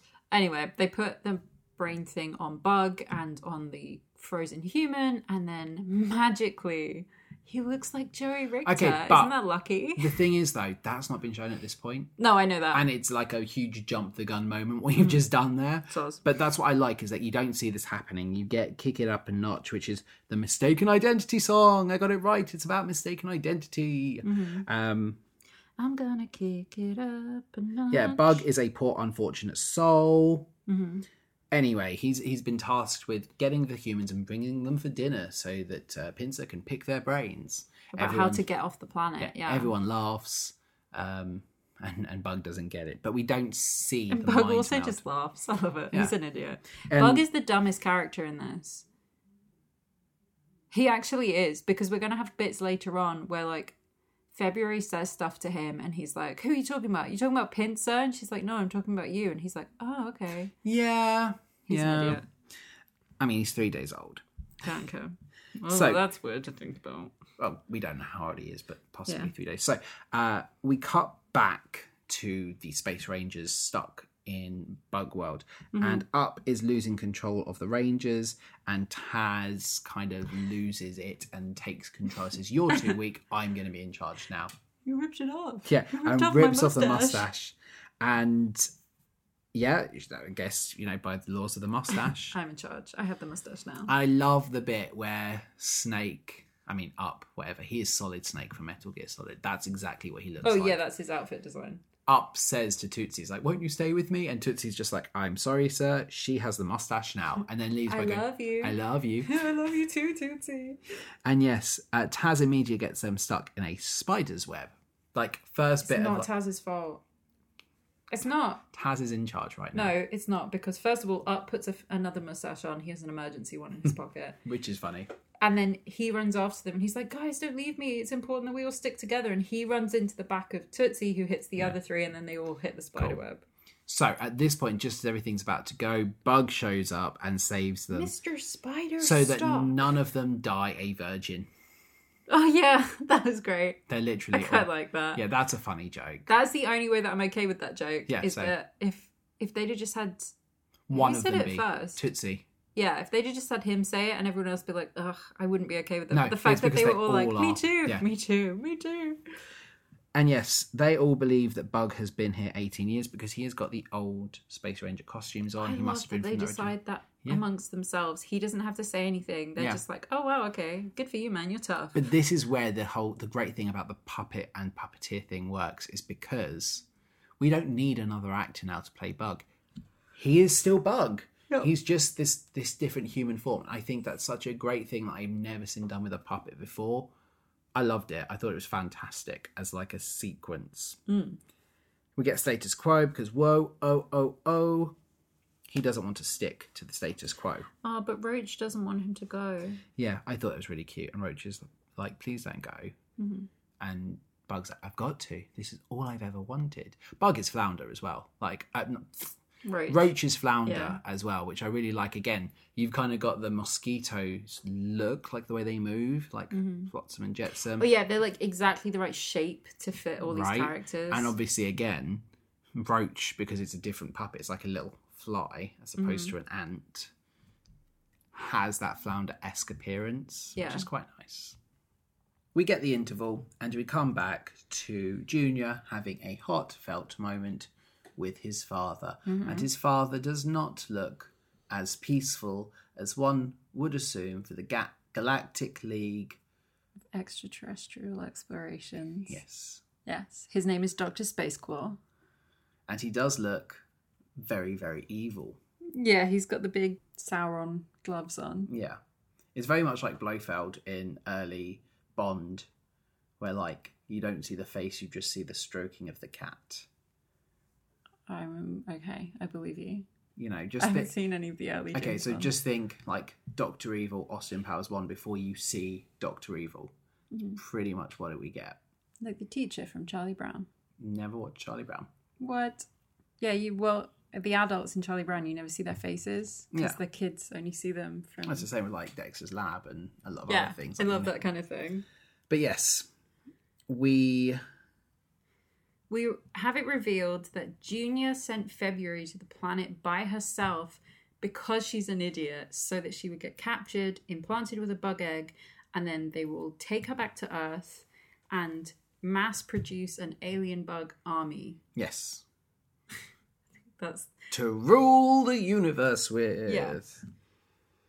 And he's very proud of him. He is very proud. He gets Daddy's approval, which is fantastic. He's very, very happy. Yeah. And then he asks the question that's on everyone's mind at this point. How's Mum? How's Mum? Can I talk to her? No, your mother died the day after you left. Oh. Was it sad? Yeah, a little. I love that. That's such a great joke of just like Junior being as much of a bad guy as him. Because up to that line, once it's revealed that he is helping his dad like implant an egg in February, ugh, that's a horrible line. You're kind of like, oh, he's evil, but maybe he's just doing what his dad says. And the fact that his response to his mum dying is he's just like, okay. Yeah. And then we meet his stepmom. His evil stepmom. I really love how this is all shot as well, like in terms of the quickness of it, that it works really, really well. Like, especially because you are working with a pre-recorded bit. Yeah. You know, the timing is really, really good, and it worked very, very well. He doesn't seem to have much fondness for stepmama. I love that. It cuts back to the dad, and Junior's like, I do not like her. Don't let her in my room. Yeah, and the big reason he does not want to be in the room is he's obviously hiding things. Mm-hmm. And Dr. Scary Claw, Space Claw, same thing, reveals his old bamboo. Sure. Think we'll call it that. Me Old Bamboo, but parodied by Family Guy. Sure. And Junior claims the bamboo is not his. I've never seen that before. You're breaking up. Yes. But he's interrupted because a pod is getting docked. Oh no, he's interrupted because he gets Mega Girl to scan February. Yes. Oh, and there's no sign of There's life. no sign of alien life. And he tells her to scan February again. Yes. And Mega Girl's like, do I look like it was wrong the first time? So she does it again. And this time when she scans her, she's just staring at Junior like, you're an idiot. Yeah. The whole time. It's great. Yes, and this is when the pod is docked, everyone's back, and Junior's like, oh no, I'll be in trouble. So he commands... Quick, Mega Girl, make a fist. And he bounces his head bounces off into it. And he lies to Commander Up, saying that he doesn't know what happened, but they're stuck, so they're going to need warp crystals, and they can't leave without the warp crystals. Yeah, somebody stole our warp crystals or something, and then he says Mega Girl punched him, and so Taz is immediately like, she's evil. Oh yeah, absolutely triggered. Like, everything that I've ever said was right. We have to kill Mega Girl. Yeah. And everyone believes him. They've got no reason to not believe Junior, which is why I think he is a good villain, because, like... I think he's a great villain. He's probably one of my favourite Star Kid villains. Yeah, I really liked him. I think he's up there with the aliens as a whole from the guy who didn't like musicals. Yeah.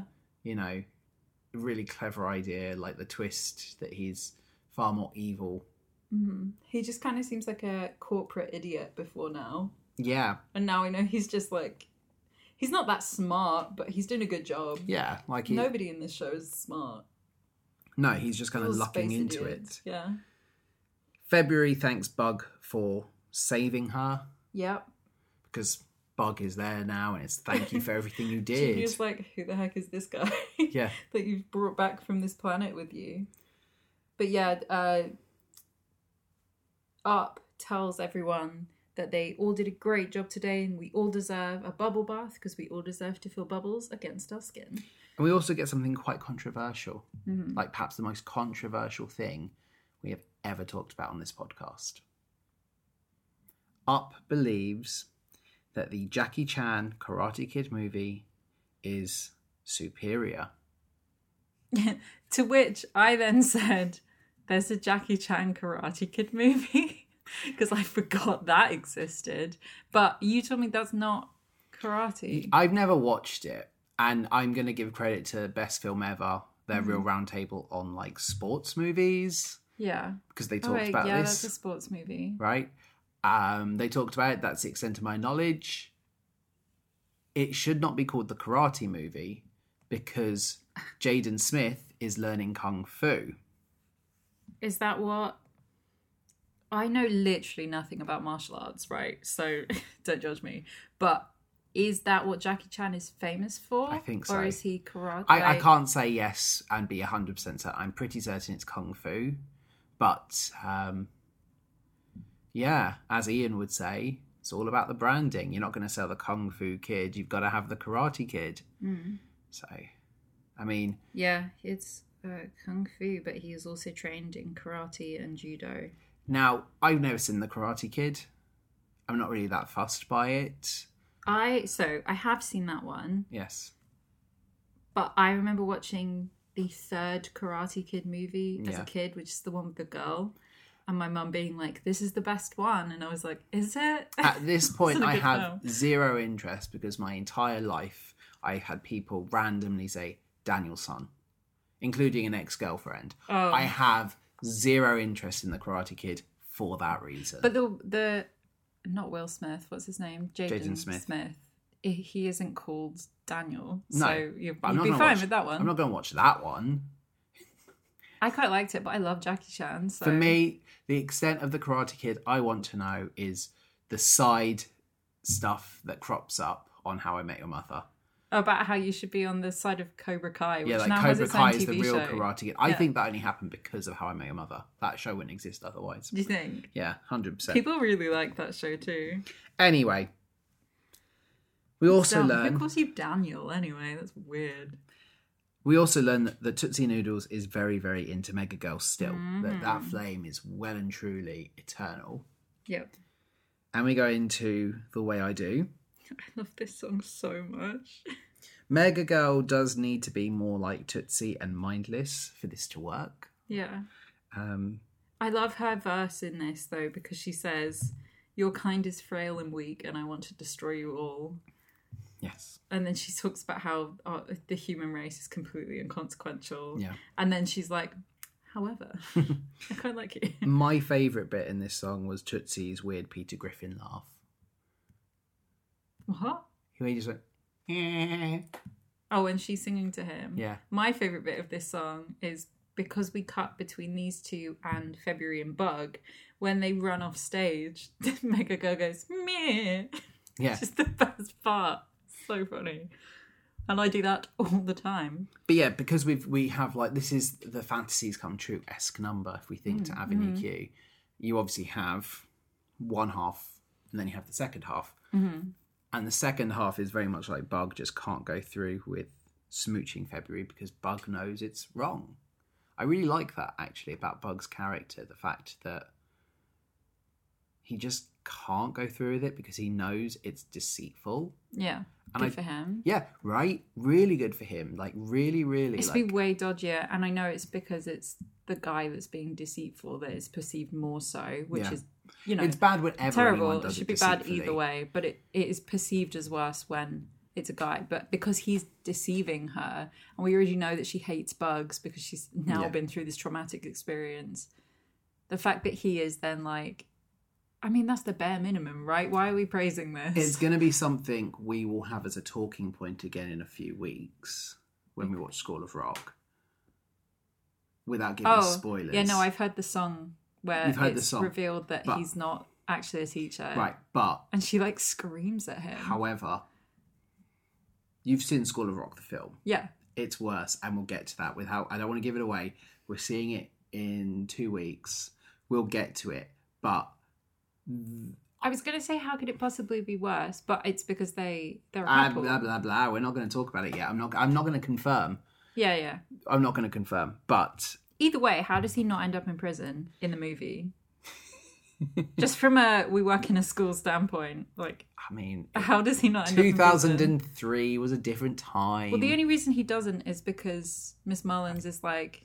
No. We'll save this discussion He's for fine. 2 weeks, or else we'll have nothing to talk about. But, I know, but it's you've one got of me the thinking things about it now. I really admire about Bug is there's a lot of media where, you know, the male or female character who is lying will go through and then we're expecting them to be forgiven later on.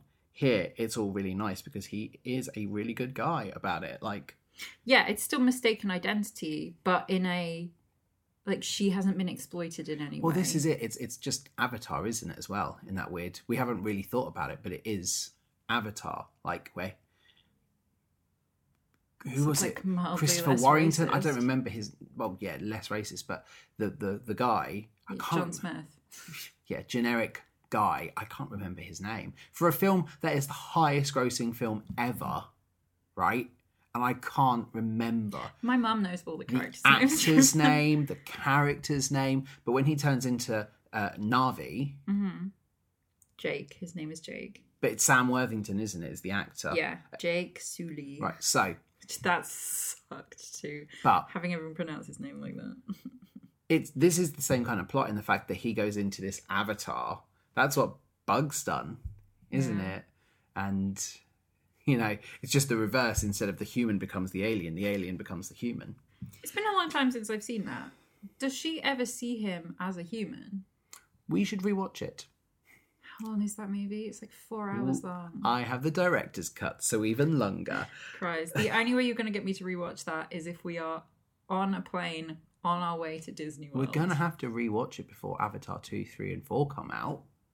Or we could just go to Pandora and live the experience instead. Or play the video game. I played the video game. No, there's a new video game coming out, like a brand new story for PS5. It was announced at E3. But this is it, like, how can this film be the highest grossing film of all time on such a tangent? But, like, it's so inconsequential. It's just the 3D thing, right? How is this film higher than Endgame? Anyway, so Specs getting rocked to sleep by Up is great. I like the way he's like, sit on my lap. and just rocks Specs to sleep. Sorry, you made me go on the Avatar tangent, and I clicked on. I just had the cast list in front of me, and then one of the drop down things was how old is Neytiri supposed to be, which is Zoe Salander's Avatar character. She's supposed to be 18. That's really stressful. It is stressful. 18 human years. I didn't need to know that. That makes that film worse. Anyway, sorry. This is your fault. The best bit about Avatar is the South Park parody where it is just like dancing with Smurfs. The best bit about Avatar is that the element that they're searching for the whole movie is called unobtainium. I know. Who decided that? James Cameron. No, within the realm of the universe, I feel like some scientist was like, hey, we could go get this thing, but we shouldn't, so I'm going to call it unobtainium. My brand new headcanon for it, like literally, I'm sure there's enough evidence out there to say this can't be true, but I made up now. Unobtainium is what Terminators are made out of, and Avatar and Terminator are in the same universe. Is Terminator also James Cameron? Yeah. Okay. So, right. I love the bit. So Up has rocked Specs to sleep. And, you know, I don't remember who carries... It's Crayonda. Right. Crayola takes away. But then Bug enters. And one of my favourite lines in this whole show, because it's so stupid, Up says, "Wow, if it isn't Bug, my oldest friend." Yeah, that's a good one. Right? It's so stupid. It's why I love Starkid, is they just have these great one-liners, you know? And Well, then we get the reversal. I don't really feel like talking about my feelings. Yeah, but you're not normally on top of a lap, are you? Yeah. Yeah, the power of the lap causes Commander Up to have a very frank discussion and about be very honest and very raw. And about how his physical dysphoria and the after effects of a tragic injury left him feeling like less of a man, which is a super interesting thing to bring up in a sci-fi movie. Yeah. Maybe, again, I haven't seen Starship Troopers, but maybe this is a parody of something that happened to a character in that. But, I don't know. So I think it's the first time I've ever seen a movie and been like, huh. The thing is, this is a sequence. I don't remember how much of this is played for laughs. Outside of the fact of, the fact that the accident, the injury was caused by the Autobots and Optimus Prime. Oh, we got a whole list of all the things that they fight. It's not just the Autobots and Optimus Prime. It's the Robot Wars. Yeah. Then they're on Kronos, Gundam Wing Zero, Metal Gear, Autobots, Sentinels, Optimus Prime, and then that's it. But this is the thing, outside of the pop culture references, I don't remember how much of this bit is played for laughs because of the injuries and the physical proximity between Up and Bug. Yeah. I don't feel like the actual injury side of it is played for laughs. Like, it does feel quite raw and... Yeah, if they were standing having this conversation, I don't think anyone would have laughed. No. Because he's sat on his lap. Yeah, like, you have the moment where they do the little nose-to-nose, they touch tips and like... Okay. They touch tips of their nose together. You're a bad person. But that bit's, and that is cute. There's a bit of an R, but also a laugh. But in terms of when he's talking about the injury, outside of laughing at the fact that he was sliced in half by Optimus Prime, the only thing that is... Hot dog style, not hamburger. Yeah, but the only thing that's funny about it is Optimus Prime, is the pop culture references, which I quite like in this. Like, it is quite a nice So the entire moment. Right half of his body is robot. Which is why he had to save Mega Girl, because... He feels bad. And then the other half is just basically his heart and nothing else. All he has is his human heart, and he cares too much to risk losing more of his crew. Yep. And Bug says that actually, the heart is the greatest weapon. You can use your heart to kill. And Up's like, I don't understand that logic. Joe Walker, I think, did a phenomenal job here. Considering how much of him can be usually played for laughs, like, he's a very strong, like a powerhouse of a comedian. Mm-hmm. I thought this was a really good scene from him. I think he did a really good job with the delivery. Caring makes you stronger. And yeah, he says, I like you because you are nice to me. And I thought it was really cute. There's some nice bonding here. It's cute. We also learn that Up is into Taz. Yep.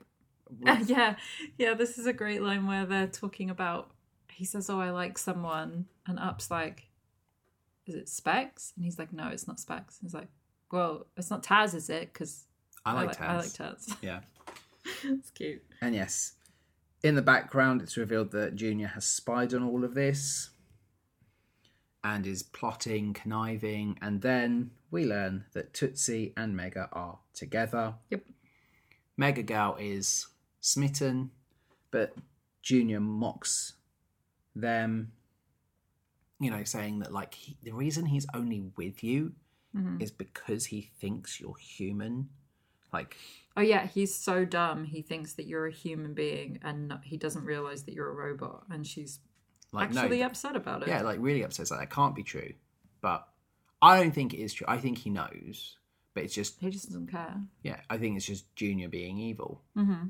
And it culminates with Junior removing her inhibitor chip until the point where she tries to kill him, which I really like. He's like, you're going to kill the crew. So he removes the inhibitor chip and she's like, kill all humans.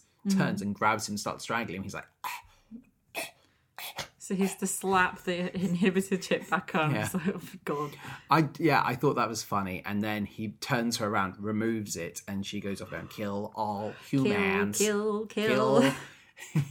But going in the opposite way from him. And we then go back to Bug World because a pod has landed with Bug and February. And we get Beauty. And the bugs are all speculating on Bug's girlfriend. Yeah. And they're trying to show off their romantic side and that the bugs can be beautiful and try and help win over February. It doesn't really work. She still thinks they're gross. Yeah, but this is Kiss the Girl. Yeah. Oh, yeah. Which is pretty funny. But yeah, she says to him, Bug, look, I know that you're a boy, so you like bugs and boogers and peeing standing up and stuff, but I'm a girl. And I'm like, okay, fine. Yeah, I didn't like this gendered nonsense for February. Yeah. It's part of the thing, I think, that really made me dislike her more. I agree with you. She's the worst character. Yeah. Like, I didn't like that. I didn't think it was necessary for that as an addition, especially because like Specs was very into the bugs and studying them. Yeah. Right? Also, I've never noticed before we rewatched it, well, rewatching it with you, but I'm sure there's something wrong with her microphone. I didn't notice it. I don't know, just every time she was talking, there was just something a little bit glitchy where I was like, that doesn't sound right. I think maybe it's my hearing. Maybe that was just something, an effect they were going for. Yeah. She ultimately thinks the plan to get to Bug World was part of Bug's plan to go get warp crystals from his ship. Yes. Because Bug again tries to tell the truth. And you know what? I really like that. So the first few times Bug tries to tell the truth, he's interrupted by somebody. It's never a case of him like wimping out about it. It's always because something gets in the way and he can't. It's like we have so many movies where like this exact situation would be happening and the girl would kiss the guy and he'd be like, it can wait till later. Yeah. And this is nice because it doesn't do that. I appreciate. I agree. Yeah. It's very difficult to like those characters when they do something like that.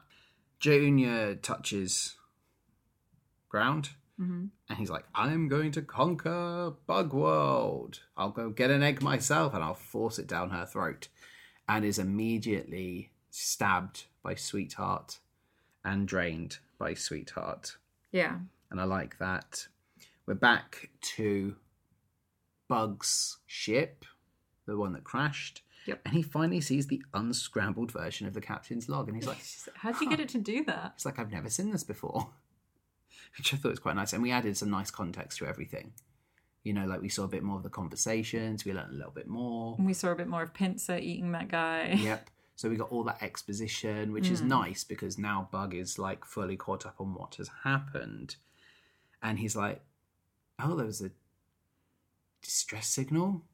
And February even starts to put 2 and 2 together, like, there was a distress signal, but this is supposed to be Uncharted. Yeah. February has a think, and she figures out the plan, and she starts to realise we were sent here for a reason. And she's like... But she's having this whole revelation about this. She's like figured this whole thing out by herself. She actually and has. Buzz just stood there like, okay. Yeah. Sure. I think it's amazing that she actually just... Maybe they sent me down first, and I get captured. Like, she just...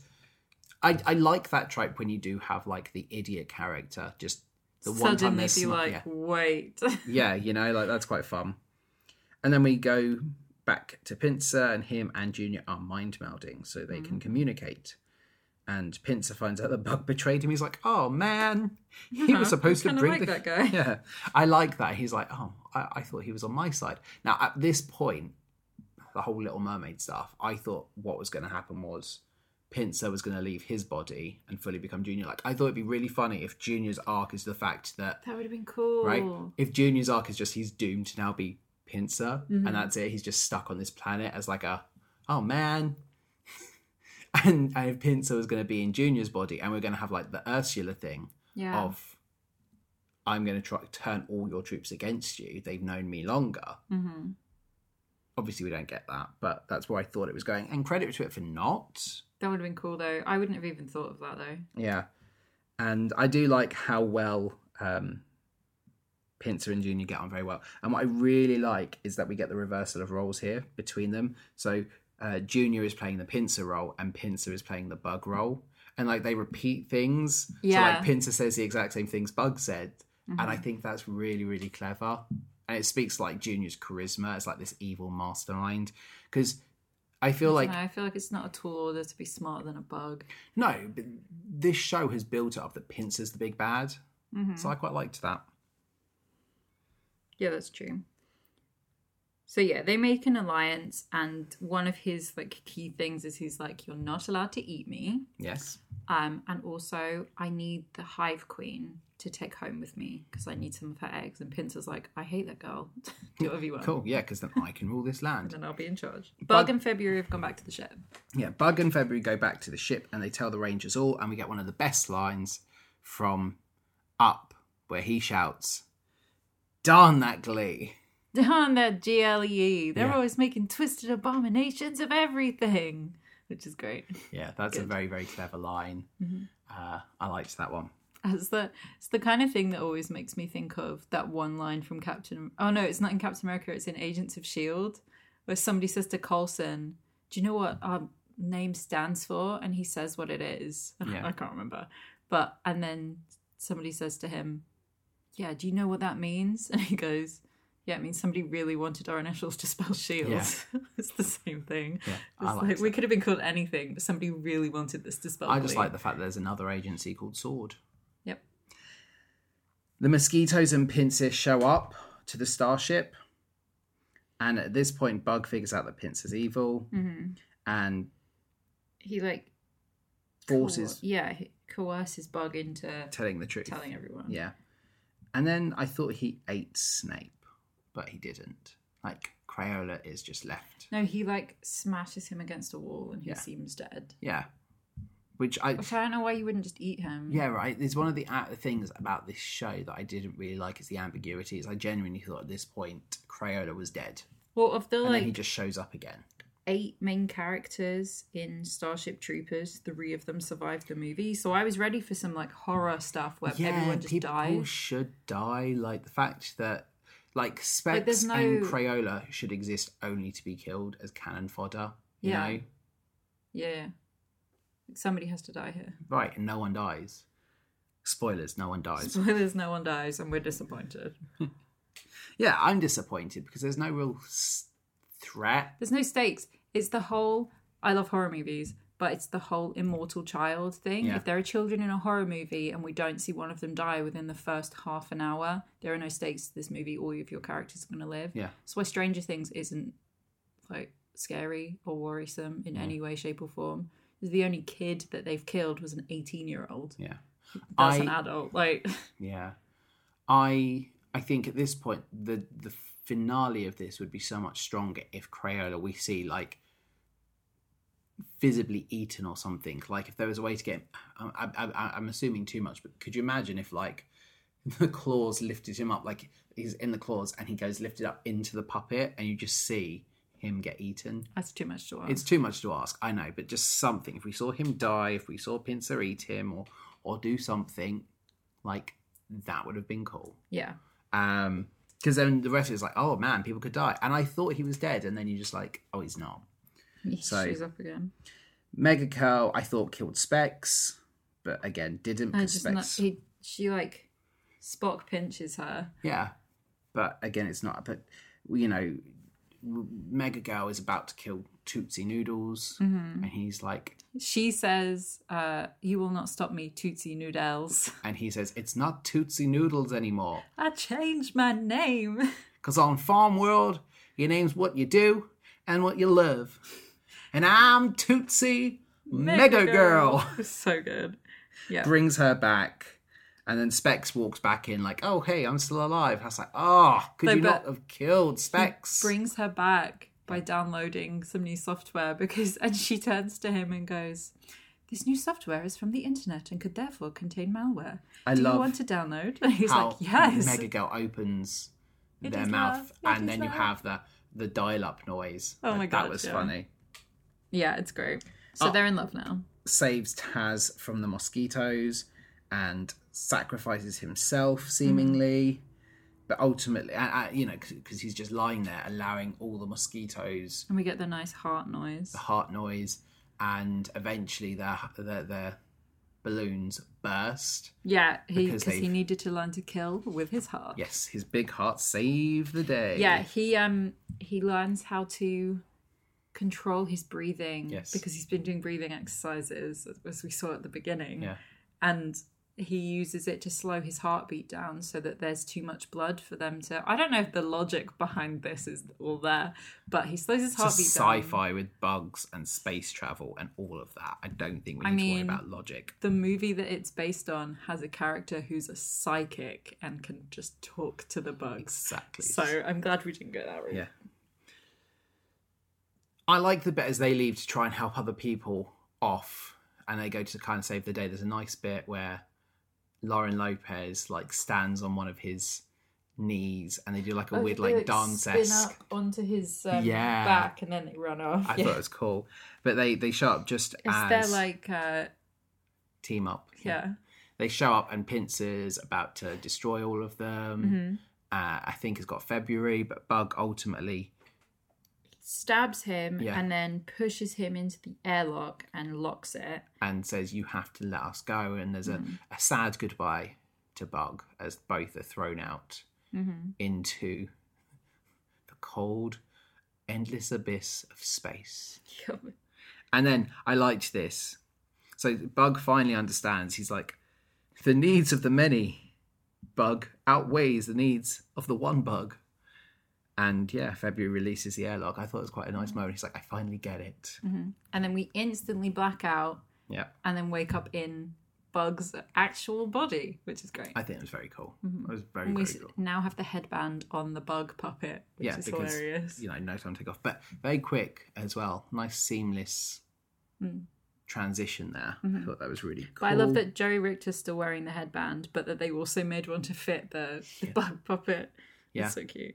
Roach tells Bug about Junior's assault on the hive. And we get Kick It Up a Notch reprise. Yes.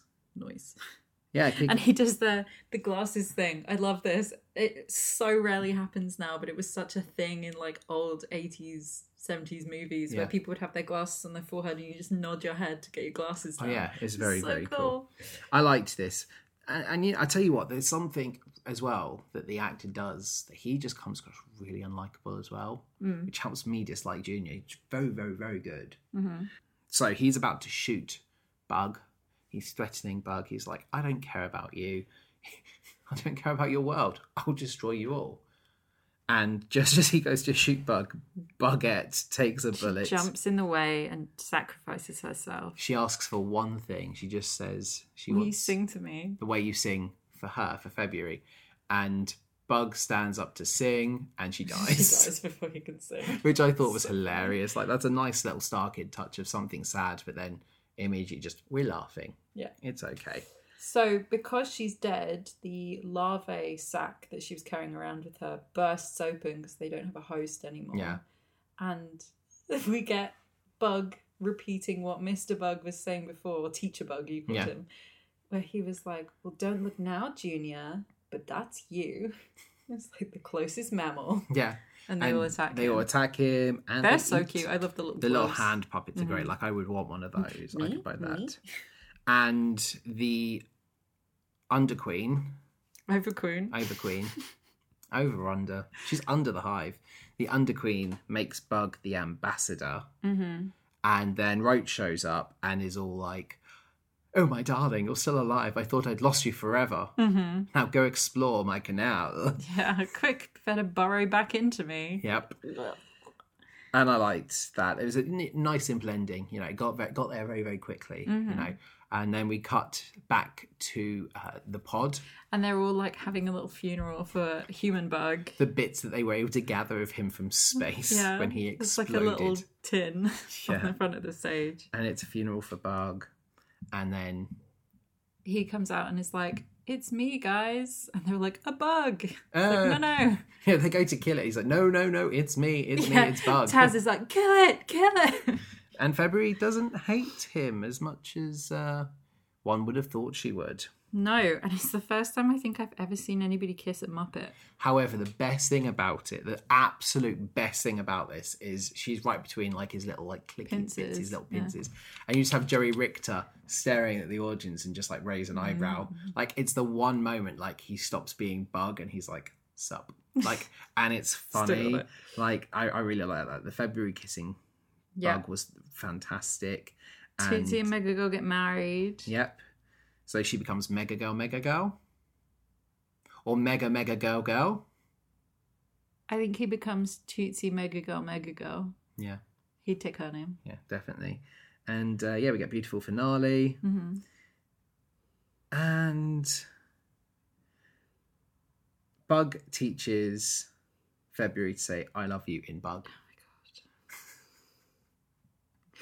I get it. I get why it's here because I know what it's referencing, but I hate it. What is it referencing? Like every movie where a character is Tarzan is what it's referencing. Yeah. Like for them, Disney, they're referencing Tarzan, where he's like, here's how you say Jane will stay in Gorilla. And she says it and he's like, this is what it means. And she's like, oh no, I'm not staying.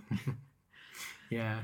And you just end with 2 worlds, 1 family. Yeah, basically. It was fine. It was a fine ending. You know, it's like cute. It was fun. I've got one line as well: man versus machine fight, and I like that bit from the when they get married. When they get married, I thought it was great. Mm-hmm. Yeah, it was a great musical. Yep. What is your best song? My best song is The Way I Do. Because it's so good. That's actually my skip song. No! See, I said that earlier. However, I knew that was going to be your skip song, and I'm definitely going to force you to put it on my I like playlist. it. I do like it. I think, really, in hindsight, as much as I enjoy Life, that's also a skip song. Because it's just like, you don't actually need it for the storytelling. Yeah. My skip song is Beauty Reprise, the finale version. Because I like the whole song. Yeah, the finale version, again, is just, it's okay. My best song is Kick It Up a Notch, though. Like, nice. Yeah, I'm not surprised by that. I liked it. Wait, which one? The first one. Yeah. Which role would you want to play in this one?